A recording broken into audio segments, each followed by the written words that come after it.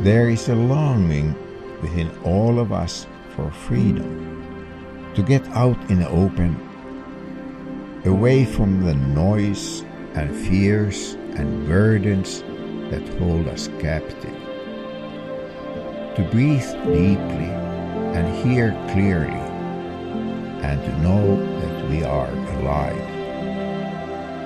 Created in the image of God, our Creator God wants to meet with us, to bring us into greater freedom, to bring us to places where we can be still and know that He is God. As with all things worthwhile, there's a practice and a rhythm to this meeting. Transformation takes time, it takes effort, it is work, but the most enjoyable type of work.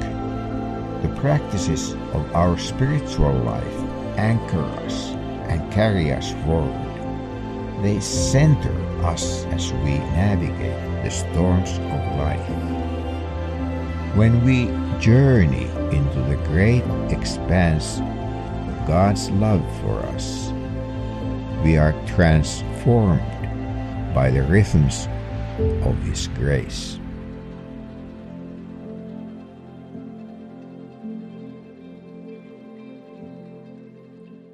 Well, good morning, C4. Just glad that you're here this morning on this, not so summer weekend, but we're glad you're here. Anyways, want to say good morning to many of you watching and listening online. As Joanna just prayed and said, welcome to week 6 in our summer series on spiritual practices. This whole summer, we as a community have been learning about the spiritual practices. Why? Because we've begun to understand that Jesus is not just the Savior of us who've said yes to Him. He is not only Lord, that is, He is God and also our willing King and Master, but He also came to demonstrate what it looks like to walk with God. He also is our model. And so if we want to become, as our mission statement says, fully devoted followers of Jesus, then we must practice the same practices Jesus Himself walked in. We've been learning over the last few years a lot of critical things as we're preparing for our God-given future. And one of the most significant things that has revolutionized sort of the existence of this church is this.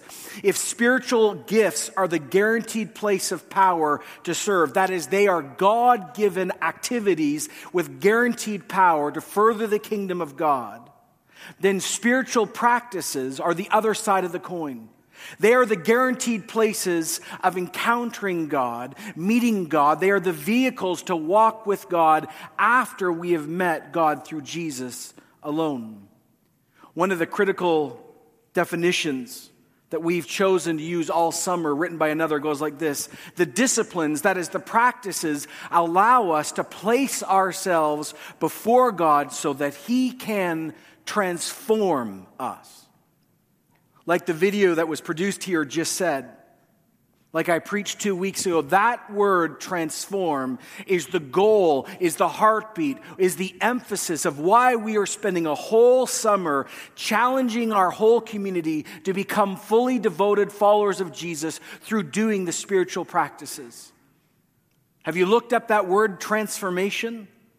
It means alteration, change, revolution, renovation, makeover, and conversion. See, when you make the willing decision as a follower of Jesus to start practicing the practices He did, you are saying to the God of heaven and earth, I desire rest, and I desire freedom, and I desire to be conformed to someone who is not me. I want to look more like Christ. And so as I practice these things, I am saying, oh God of heaven and earth, you alter me, you change me, you cause revolution in me, you renovate the very essence of who I am. You do a makeover, not just outside, but inside. And though I am converted, no, I am asking Jesus, you to convert my thinking, my mind, my experience. I am asking for the kingdom of God to be found in me.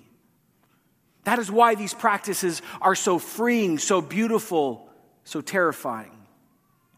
Week 1, we quoted Dallas Willard, who said so long ago now, my central claim is that we become like Christ by doing one thing: following him in his overall style of the life he chose himself. And he says, well, what activities did Jesus himself practice? Well, solitude, silence, prayer, simple and sacrificial living, intensive study, meditation on God's word, God's ways, and serving others. And the verse we chose for this whole series is found in Matthew 11:28. Jesus said to his generation and all the generations that have come since, "Come to me, all you who are weary and burdened, and I will give you rest. Take my yoke upon you and learn from me, for I am gentle and humble in heart, and you will find rest for your soul. My yoke is easy and my burden is light." As we've talked so many times over the last few years out of this passage, Jesus does not come to us this morning or in any church or any generation and say, "I will remove all yokes." He says, no, I'm asking you to come and encounter me, and I will place my yoke on you, and I will replace other yokes. Why do we want the yoke of Jesus as Christians? Why do we have this image? See, a yoke again is put over an animal to direct them as they plow a field. Why do we want to be yoked to Jesus? Why do we want to be willing slaves to Jesus? Because he says, and he rightly proved it, that he is humble all the time, and he's gentle all the time, and he's perfect all the time. And none of us sitting here today are always humble, always gentle, and always perfect. If you think you are, just Sharon, not true. And so since that is true, we want him to lead our life because he does it right all the time. He's the best master any human being could have on earth. Amen? And so the reason why we ask for the yoke of Christ is because, weirdly as it sounds, with being a slave to Jesus, with putting on his yoke, there is freedom. And the yoke is partly made up with these practices. And so this is an invitation for freedom. We've looked at confession. We've looked at prayer over 2 weeks in 2 forms, and we've seen that prayer goes up, inward, and outward. We've looked at simplicity. When we were all together with all the kids, we had a conversation about worship. But today we're going to look at another critical spiritual practice, again, for normal, everyday people. And this discipline, this practice, goes hand in hand with the act of prayer we spent the last 2 weeks talking about. We're going to learn and be invited together as a family into the practice of fasting. Now, let me be very clear right up front what biblical fasting is not. This is not talking about hunger strikes. This is not about politics. This is not using food as a weapon to further an agenda or the lack of it. Nor is this about weight loss. Our culture, and we all know this, has so much stuff and so much food that the weight loss industry is worth billions. And I just want to say right up front, this is not like Jenny Craig for Jesus. This is not Weight Watchers for the Trinity. Now, those 2 organizations are very good. Let me reassure it. They're great. But that is not what we're talking about. See, some of us are going to be seduced. I've been one of them. Into thinking, well, if I fast, it's a 2-for-1 special. I get to pray, please God, and lose weight. Awesome. No. That is not what fasting, in a biblical sense, is about. Now, as I looked at many authors and read on the subject, there were 2 definitions that stood out to me. And I want to share them with you this morning. And for all of you watching online, just pull out something so you can take a note. Because these 2, I think, encompass the biblical worldview of fasting and the great freedom and power that come from it. The first one is a broad summary statement. The second one is more in depth. Here's how one person wrote. They said, look, fasting is the voluntary abstention from an otherwise normal function, most often eating, for the sake of intense spiritual activity. They say, so you give up something, most likely eating, but you do it for a purpose. And the purpose is intense spiritual activity. See, fasting sets the environment to walk with God. Fasting sets the stage for us to engage in other spiritual practices. As we're going to see, fasting is connected to prayer, confession, solitude, silence, just to name a few. But as I was reading, I was in a conversation up north at Muskoka Woods, and a friend of mine referred to a book I had owned but not fully read, and he said, go reread it. Go read those sections. And he said, there's something significant, I think, John, you've missed in your view of fasting. It's a guy named Scott McKnight who wrote a book called Fasting, and I love his definition. He said, look, fasting is a response to a grievous, sacred moment. Catch this.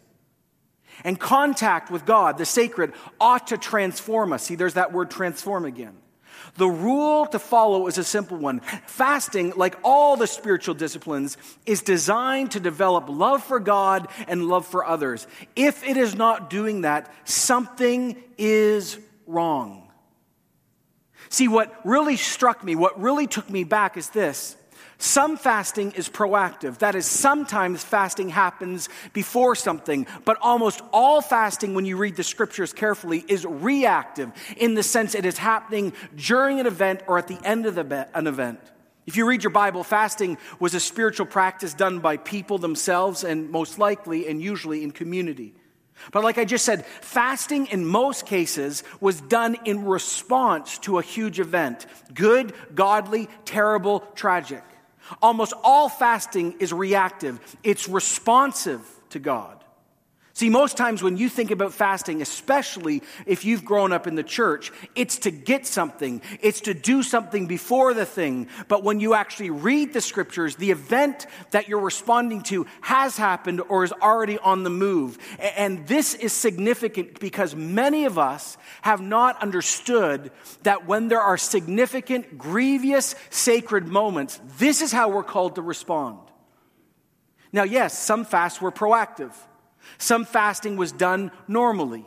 In the Jewish religious calendar, believe it or not, there was only one regular, significant fast that took part in the yearly calendar of the Jews.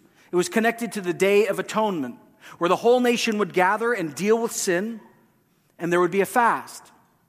After the second exile, yes, there were a few more day fasts here and there, but this is the most regular one. Yet here's the point this morning as we get going. Year after year, as the act of fasting was done by the people of God, quietly, slowly, for 1,000 different reasons, in the heart of many people, the reason why they started to fast began to shift. The fast looked right, was practiced right, but the motive changed. See, these so-called sacred events were calling the people of God to come before God to deal with key issues or to repent of sin or intercede for God to move in a new way. And yet, here's what happened. Slowly it moved from worship to self-promotion. People would begin to show that they were fasting really seriously. They'd be unkept, no deodorant, unwashed, sprinkle ash over themselves. And here is the point. Are all those activities wrong? No. In fasting, that's fine. But see, their motive, as we're about to see, their goal was this. They wanted people to react to them.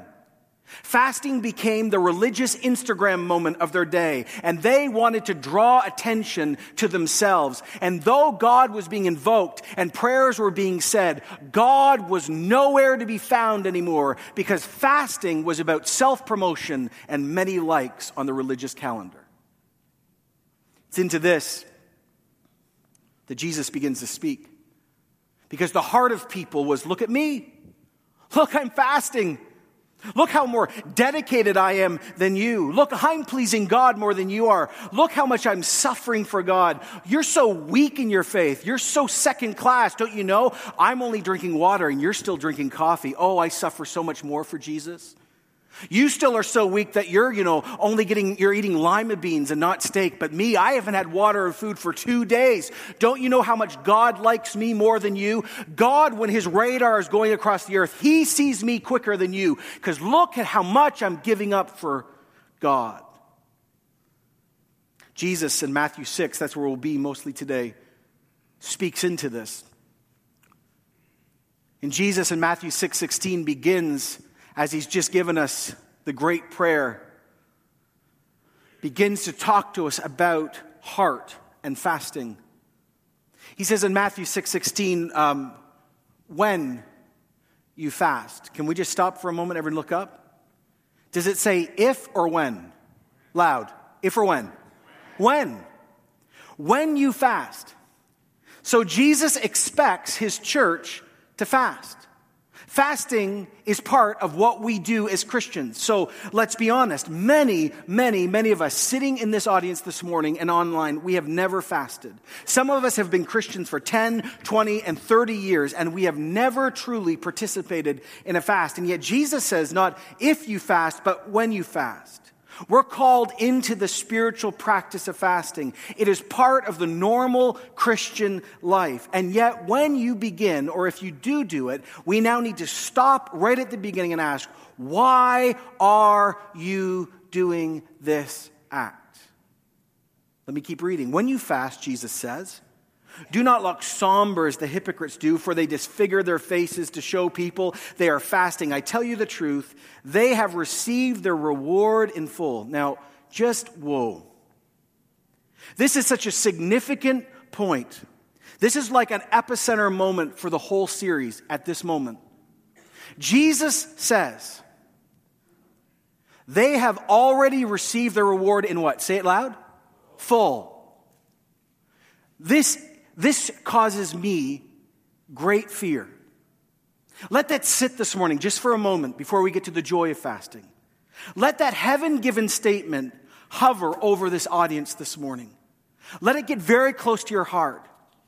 Ask the question you don't want to ask, but you need to ask, because if you're willing to ask this, real transformation may happen for you.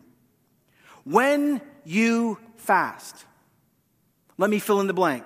When you serve, when you give money to God, when you pray, when you preach, when you lead worship, when you play an instrument, when you pray for healing, when you cast out demons, when you do anything for God, listen closely.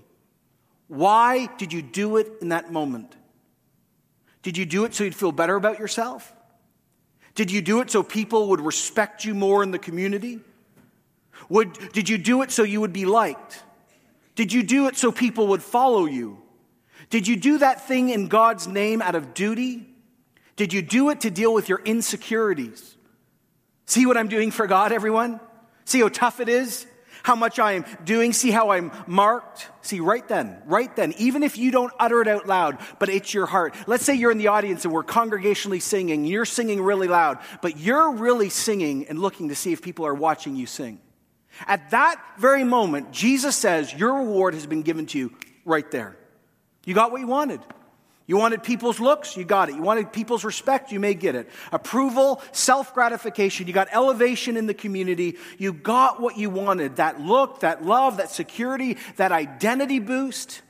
But it will have no eternal reward at all. We decided that we thought the bank account down here was better than the bank account up there. And Jesus says at that moment, everything that had value was lost. See, the act of fasting, all godly practices can look right and even be practiced right and said right. But if your motive is not for the glory of God and the coming of the kingdom, then it is gone. One of the scariest verses on fasting in the Bible is found in Zechariah 7:5. This is what God says. Ask the people of the land and the priests. So ask the people and their leaders. When you fasted and mourned in the 5th and 7th month for the past, oh my goodness, 70 years, was it really for me that you were fasting? For 70 years, the people of God in exile fasted, and God comes at the end and said, was it even for me? At the end of time, everything that we have done will be tested by Jesus. We will all face God. By the way, this is not a salvation issue. There are two judgments. One is for Christians and one is not for Christians. But we who are Christians, everything we have done for the kingdom of God will be tested. And we will find out what we truly did for Him, what we did for ourselves, and what we did for others. This is how Paul articulates that moment, that every one of us, just let me say this again with strength, every single person in this room who's a Christian will face Jesus personally, and we will give an account about everything we did in His name. 1 Corinthians 3:12. If any man builds the foundation using gold, silver, costly stones, wood, hair, straw, his work, her work, will be shown for what it is, because the day will bring it to light. It will be revealed with fire, and the fire will test the quality of each person's work. If what has been built survives, we receive reward. If it's burned up, we suffer loss. Notice, he or she will be saved. This is not talking about getting into heaven, but only as one escaping through the flames. This is how I imagine this will go with me. I'm going to face Jesus, and whole sermons I've preached will burn up in front of my eyes. Other sermons, whole lines will be burned away because I used it for politics or self-promotion. Prayer times I've had with some of you will be gone because I did them for the name of John, not the name of Jesus. Everything we do will be tested by fire, and only what was done for the glory of God is going to be given and rewarded. Everything else, we spend so much time trying to make sure that people like us and dealing with our insecurities, and we do it using God's name in vain all the time, and God goes, it's going to be gone. You've already got your reward. They Instagrammed, liked you. But on heaven, Instagram isn't going to matter. No comment, no encouragement, no, whoa, John, what, ooh, really? No, gone. There's only one judge, one voice that matters, and his name is Jesus. No one else. So as we enter in, Jesus says, don't be somber like the hypocrites. Don't act. But when you fast, let me help you out, he says. Verse 17, when you fast, put oil on your head and wash your face. This is the ancient way of saying, just keep it real. Ladies, put your makeup on. Put your pants on the way you always do, boys. It's going to be okay. Wash yourself. Put deodorant on. Wash your face. Just go out. Do your normal job. Do your normal life. And oh, by the way, you get to fast while you do normal life. Why? Because I don't want any person in this room or anyone online to lose eternal reward, and I don't want you to set yourself up to sin. Verse 18, so that it will not be obvious to men or women that you're fasting, but only to your Father who is unseen, and your Father who sees what is done in secret, he will reward you. Others will not know. And what's so beautiful about that is you don't even get to keep a bank account of secret pride that you get to bring up later. God, who is all-knowing, will see what you truly do, and he will reward you. And let me say again, what God rewards in eternity is way better than anything we get down here, because this stuff all goes away. Now, as Jesus is talking, we almost stumble onto another spiritual practice that's connected not only to fasting and prayer, but all the disciplines. It's what theologians call the spiritual discipline of secrecy. Here's how one person wrote it. Secrecy as a Christian is the conscious refraining from having our good deeds and qualities generally known, which in turn rightly disciplines our longing for recognition. How anti-cultural is that, everyone? Like, is this not the most anti-cultural thing you could do? Don't look at me. It's like... Now, there's two ways you can do this, because this is what Jesus is inviting us into. Number one, you can do this as long as you don't lie or commit deceit. Much of the time when I'm fasting, my kids will ask me, so I'm making dinner, but I don't eat dinner. And my kids go, don't you like what mom made? Uh-oh, trouble, right? And I go, no, I'll tell them I'm fasting. Now, I'm not saying this, oh, behold, children, behold your godly father, your spiritual father. No. So I'm not going to lie to them. I can't tell you when I'm not eating. Like, no. Sorry, Hannah, I'm fasting. Well, Daddy, what's fasting? Well, let me tell you what fasting is. It's done in right motive. So the goal is to do these things without lying or deceit. And here's the amazing thing. This idea of secrecy is this, that our God's voice is more intoxicating. Our God's voice is more luring than any other opinion of anyone else. The self-addiction we have to the opinions of others is killed by this discipline. Dallas Willard wrote, the desperate attempt for many people to advertise themselves is nothing less than unbelief, because it reveals that they need the attention of other people and God is not needed. Jesus did say that we would be a city on a hill that cannot be hidden. And so we can't hide when we do things for God. It's not like you can walk around here serving in secret. No. But this is what I love. Secrecy, rightly practiced, enables us, I love this, to place the public relations department of our life in God's hands. He will lift some up and not others, and that's his choice, not ours. This isn't saying you can't ever do a public fast. 16 New Testament references, almost half of them, if not more, are done in public. Almost every Old Testament fast is done in public in community. The question is, why are you doing this? Are we called to fast? Yes, we are. Are we called into the biblical practice of secrecy? Yes, we are. So you go, okay, John, I get we should fast and why we should fast, but here's the question that's now coming to me. Well, when do we fast? Well, I found 6 reasons when we fast. There are 6 reasons. So let me just go through them. The first one is this. Fasting and prayer is connected when you're facing important decisions. Especially in a church context where we're seeking the Lord on a significant thing. Fasting and praying is this. We see this in Acts 13:2. When they were worshiping the Lord and fasting, the Holy Spirit said, "Set apart for me Barnabas and Saul for the work to which I have called them." And by the way, in Acts 13, that's the beginning of the great expansion of Christianity into the whole Roman Empire. And it started, by the way, in a prayer meeting while people were fasting. Do you see the power? Acts 14:23, Paul and Barnabas started appointing elders for each church and praying and fasting committed them to the Lord in whom they'd put their trust.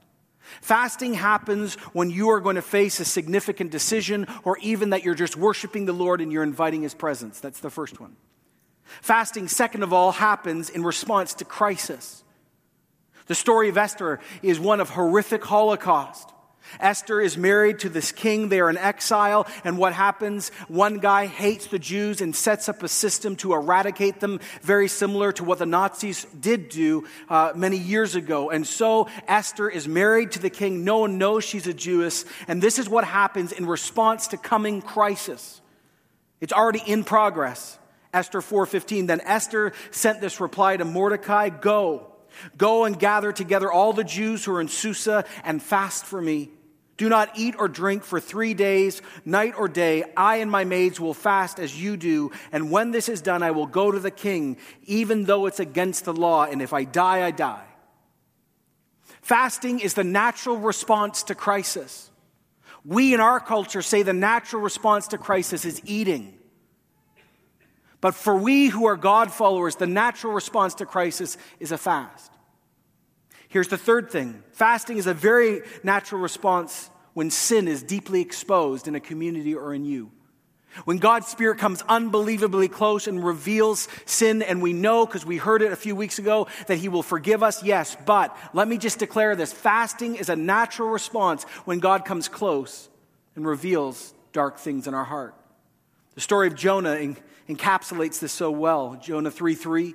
Jonah obeyed the word of the Lord and went to Nineveh. Nineveh was a very large city. It took 3 days to go through it. And Jonah began by going a day's journey into the city, proclaiming 40 more days and Nineveh will be overthrown. And the Ninevites believed God, and a fast was proclaimed. All of them, from the greatest to the least, they put on sackcloth. And when Jonah's warning reached the king of Nineveh, he rose from his throne, took off his royal robes, covered himself with sackcloth. He sat down in ash.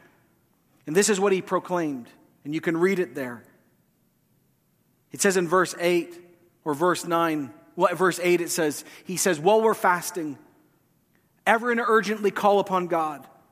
Give up their evil ways and their violence. Who knows? God may yet relent and have compassion and turn his fierce anger so we will not perish. And when God saw what they did and how they turned from the evil ways, he relented. Now notice, God did not relent because of their fast. He relented because they repented of their evil ways. But the point is the natural reaction to a fast, to a crisis, and also to sin exposure is fasting. It's so countercultural, but so significant. The next one is this. Fasting and prayer is connected to spiritual warfare and spiritual breakthroughs. Lori preached it last week. In Daniel 10, it says this: in the 3rd year of Cyrus, king of Persia, a revelation was given to Daniel. A message was true and concerned a great war.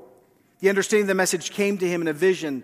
At that time, I, Daniel, mourned for 3 weeks, it says, and I ate no choice food, no meat or wine touched my lips, and I used no lotion until the end of the 3 weeks were over. And then it says in verse 5, then I looked up, And there before me was a man dressed in linen and a belt of fine gold around his waist. His body was like topaz, his face like lightning, his eyes like flaming torches, his arms and his legs like the gleaming of burnished bronze, and his voice was like the sound of the multitude. In other words, this is not a human person. And this angel comes, verse 12, and says to Daniel, don't be afraid. Since the first day you set your mind to gain understanding and to humble yourself before your God, your words were heard, and I've been sent to respond to them. But the prince of the Persian kingdom has resisted me for 21 days, and then Michael, one of the chief priests, came to help me. Here's the point. Daniel was fasting and praying, and as he was fasting and praying, a great war in the heavens was taking place. And as this angel was sent to give the response, the prince of Persia, an unholy angel, a demon, stopped him. A battle for 21 days. He finally makes it through because Michael, the archangel, shows up and he says, just so you know, we're with you. God has heard you. Keep going. We're going to be great. I got to go back. Keep praying. What happens down here affects up there. And what happens up there affects down here. Do you believe it? See, fasting and praying is connected to spiritual breakthroughs. Never miss the power of the truth and the power of what we see in Jesus Christ. Jesus, when he was baptized by water and by fire, the very next thing that happens in the Lucan account is this. Luke 4:1, Jesus, full of the Holy Spirit, left the Jordan and was led by the Holy Spirit into the wilderness, where for 40 days he was tempted by the devil, and he ate nothing during those days, and at the end of it he was hungry. You betcha he was. But at the end of that temptation, it says that the devil left him. Here's the point. This is the first time that the prince of the world faces off against the Prince of Peace. Most people talk about the defeat of Satan at the cross, but they need to start not at the cross. They need to start at the temptation. This is where his power was first broken. And after this, Jesus starts doing deliverances. Fasting and prayer is central to spiritual breakthroughs. We are praying for renewal, revival, and awakening in this church, right? We're praying that every Christian, no matter their background, has a deep love encounter with Jesus in a way they have not had in days, months, and years. We are asking God, we are not letting go of God, and we are requesting that he would sovereignly send his Spirit on this whole church, and all of us would have a heightened sense of his glory. We'd want the lordship of Jesus, that worship would explode, that communion would be run to, that the Bible would not be duty, but a love book that we want, that we boldly proclaim the gospel, that this church would be filled with holiness, that sin would be repented of, that secrets would be exposed, that marriages would be brought back to life. If you want that, you gotta fast and pray. If you want to see an awakening in a region where hundreds of thousands of people who don't know Jesus, don't want Jesus, aren't interested in Jesus, or think they know him and they don't. If you want to see them come en masse, not tens or 20s, but hundreds or thousands, at least we have to humble ourselves and begin to say, oh Lord, oh Lord, oh Lord, how long? You've given us a promise. Come and bring awakening. But it's connected to fasting and praying. Fasting is also a natural act when we actually encounter God beyond the natural rhythms of life. Every once in a while, God in his sovereignty decides to come close to us. He moves from omnipresence to palpable presence. It's what you see in the Transfiguration. Peter, James, and John walking with Jesus, and then they saw him in glory. As again, Scott McKnight said, fasting is a person's whole body response to life's sacred moments. Do you remember when Saul met Jesus for the first time in Acts 9? Saul, who was our enemy. Saul, who was at the killing of the first Christians. Saul, who was hunting down people just like you, kicking down doors. And it says that he was on his way to Damascus. And in Acts 9, it says, as he was on his way to Damascus, a great light shone around him. And it says in verse 4, he fell to the ground, heard a voice saying, Saul, Saul, why are you persecuting me? Well, who are you, Lord? Well, I am Jesus whom you're persecuting. Now get up and go into the city, and you will be told what you must do. Verse 9, for 3 days Saul was blind, and he did not eat or drink anything. When God comes very, very close to an individual, and it's like the heavens are peeled back, the natural body reaction of a believer or one who has just met him is fasting. The opposite side of it is true too. When God sovereignly does not draw near, but we desperately want to break into the palpable presence of God, fasting also is significant. I love John Piper's simple, raw, and exposing thought on this. One of the best quotes I've ever read on fasting. He said, half of Christian fasting is that our physical appetite is lost because of our homesickness for God is so intense. Some of you, very few of you, are so homesick for Jesus. You so want him more than family. You so want him more than a house. You so want him more than anything else. You're so homesick because you know that he is purpose. That you must fast to get close to him. And yet, the opposite side of the quote is most of us. But the other half is that our homesickness for God is threatened because our physical appetites are so intense. Okay, John, you say, lots to think about this week. Why we fast, when we fast, if, but could you tell me what it looks like? I mean, I'm not sure. Well, Richard Foster in his book, Celebration of Discipline, did a great job, and he broke it simply down to 3 things. He said there are absolute fasts, normal fasts, and partial fasts. It's really good, simple, it's helpful, and if you want to participate, if and when, here's what he says to do. He says a normal fast is when you choose for a meal or a week or whatever, just to drink water and you give up food. That's what a normal fast is. That's what Jesus did in the 40 days. So a normal fast, according to Scripture, is nothing but water. So no lattes, no coffee, right? Just water. A partial fast is when you abbreviate your diet. So you could say, well, I'm not going to have sort of hard food, but I'll still have a coffee. Or you could say, I'm going to just drink juices, but nothing else. This is also where some of you give up social media or television or something that you love that is not inherently evil, but you limit yourself. That's a partial fast. An absolute fast is very dangerous. An absolute fast is when you do not eat or drink water. Now, every person I've read who said, if you do an absolute fast, number one, God should be the one who tells you to do it. The second thing is this, you should consult your doctor. The body can only survive without water and food for 3 days.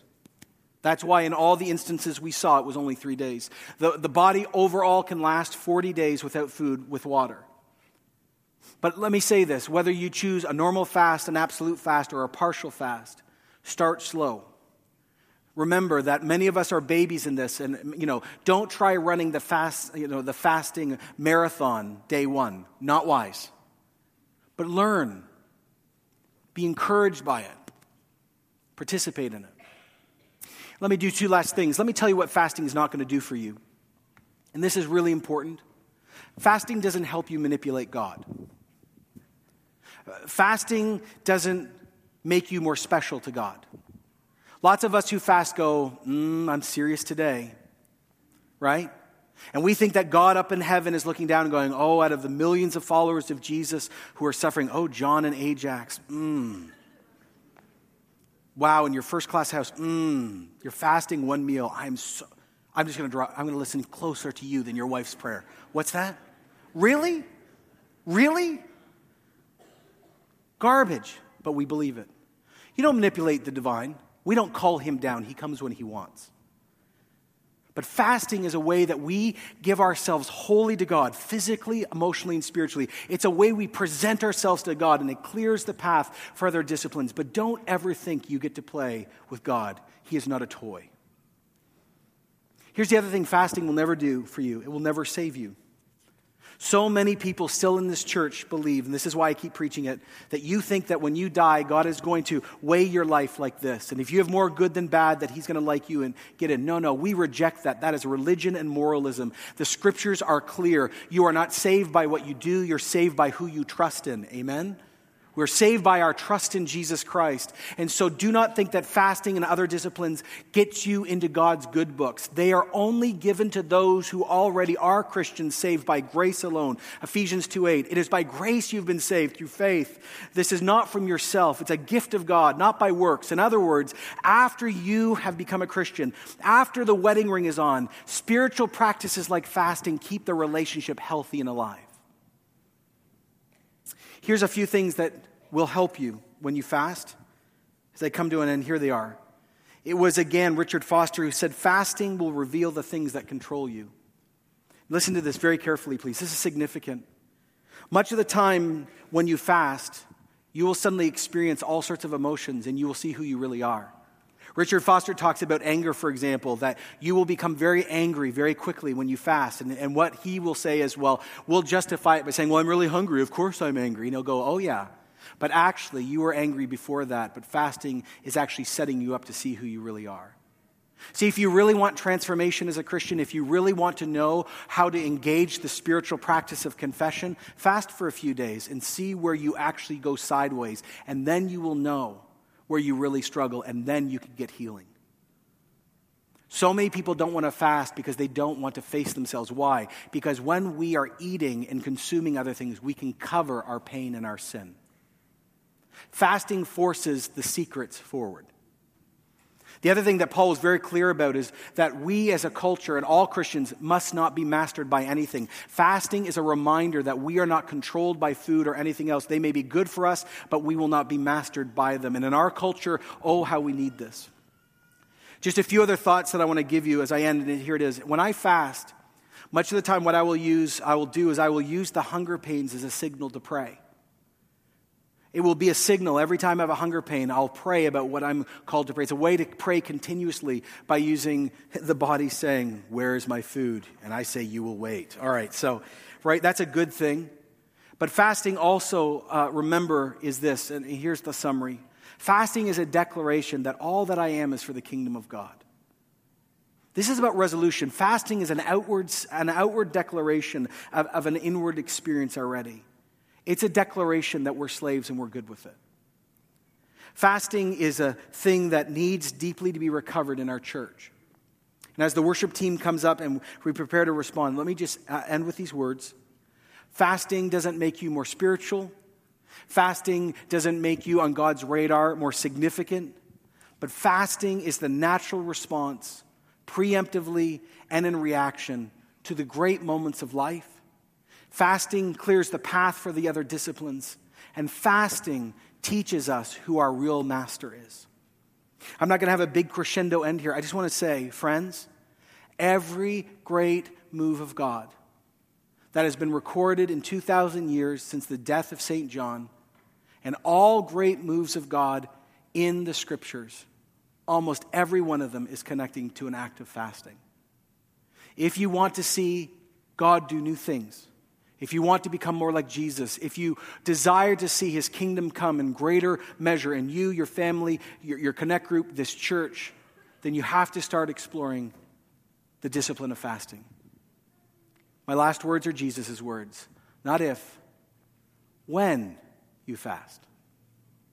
Church, let us be deeply countercultural by saying that we are slaves to Jesus. And we willingly fast to clear the room for God. We willingly fast to respond to crisis. We willingly fast to come close. And we willingly fast when he comes close to us. Would you stand with me as we pray? God the Father, God the Son, God the Holy Spirit, in this moment, my prayer is that now fasting will mark this church in very quiet and very large ways, but fasting would grow more and more. Biblical fasting. Oh God, clear our secrets. Oh God, make our motives pure. And oh God, answer our prayers. Lord, as some of us are facing tragedy, lead us into fasting. As some of us are seeking you, lead us into fasting. As we wrestle for this region with you, help us to fast and pray. Help us to be selfless with what we love for the sake of greater spiritual activity that lasts. Guard, O God, the reward you want to give this church. And forgive us, O Jesus, forgive us, O Lord, when we have made our spiritual activities more about us than you. We repent, and we ask for the Holy Spirit's conviction at any moment. In Jesus' name. And everyone said, amen. We're going to respond with communion today. If you are a follower of Jesus Christ, you are most welcome to this table. The only conditions in Scripture, if you're not a Christian, we ask you not to take this because you've not embraced the symbol of Jesus' death and resurrection. But we always say if you want to meet him and say yes to his lordship, this is a great place to do it. If you are a Christian and you are struggling or doing well, you are welcome. If you are a Christian who is running from God, we ask you not to take this because Paul says you make mockery of the one, actually, who you're running from. But all are welcome. And as you take it, thank Jesus. And think about this. Thank Jesus that he fasted even from the glory of heaven to come get us. Have you thought about that? His life was a fast so we could know God. So let me pray for these elements, and then you're welcome to come forward and take them. Lord Jesus, for your death and resurrection, we thank you. Thank you for hope. Thank you that you broke bread and said, my body. You took a cup and said, my blood. And we know that there's hope now found in Jesus Christ. Meet us, Lord, at each table. Would you come close to each table and meet every one of us and be and do new things in us? We just ask this in the name of Jesus Christ. And all of God's people said, amen.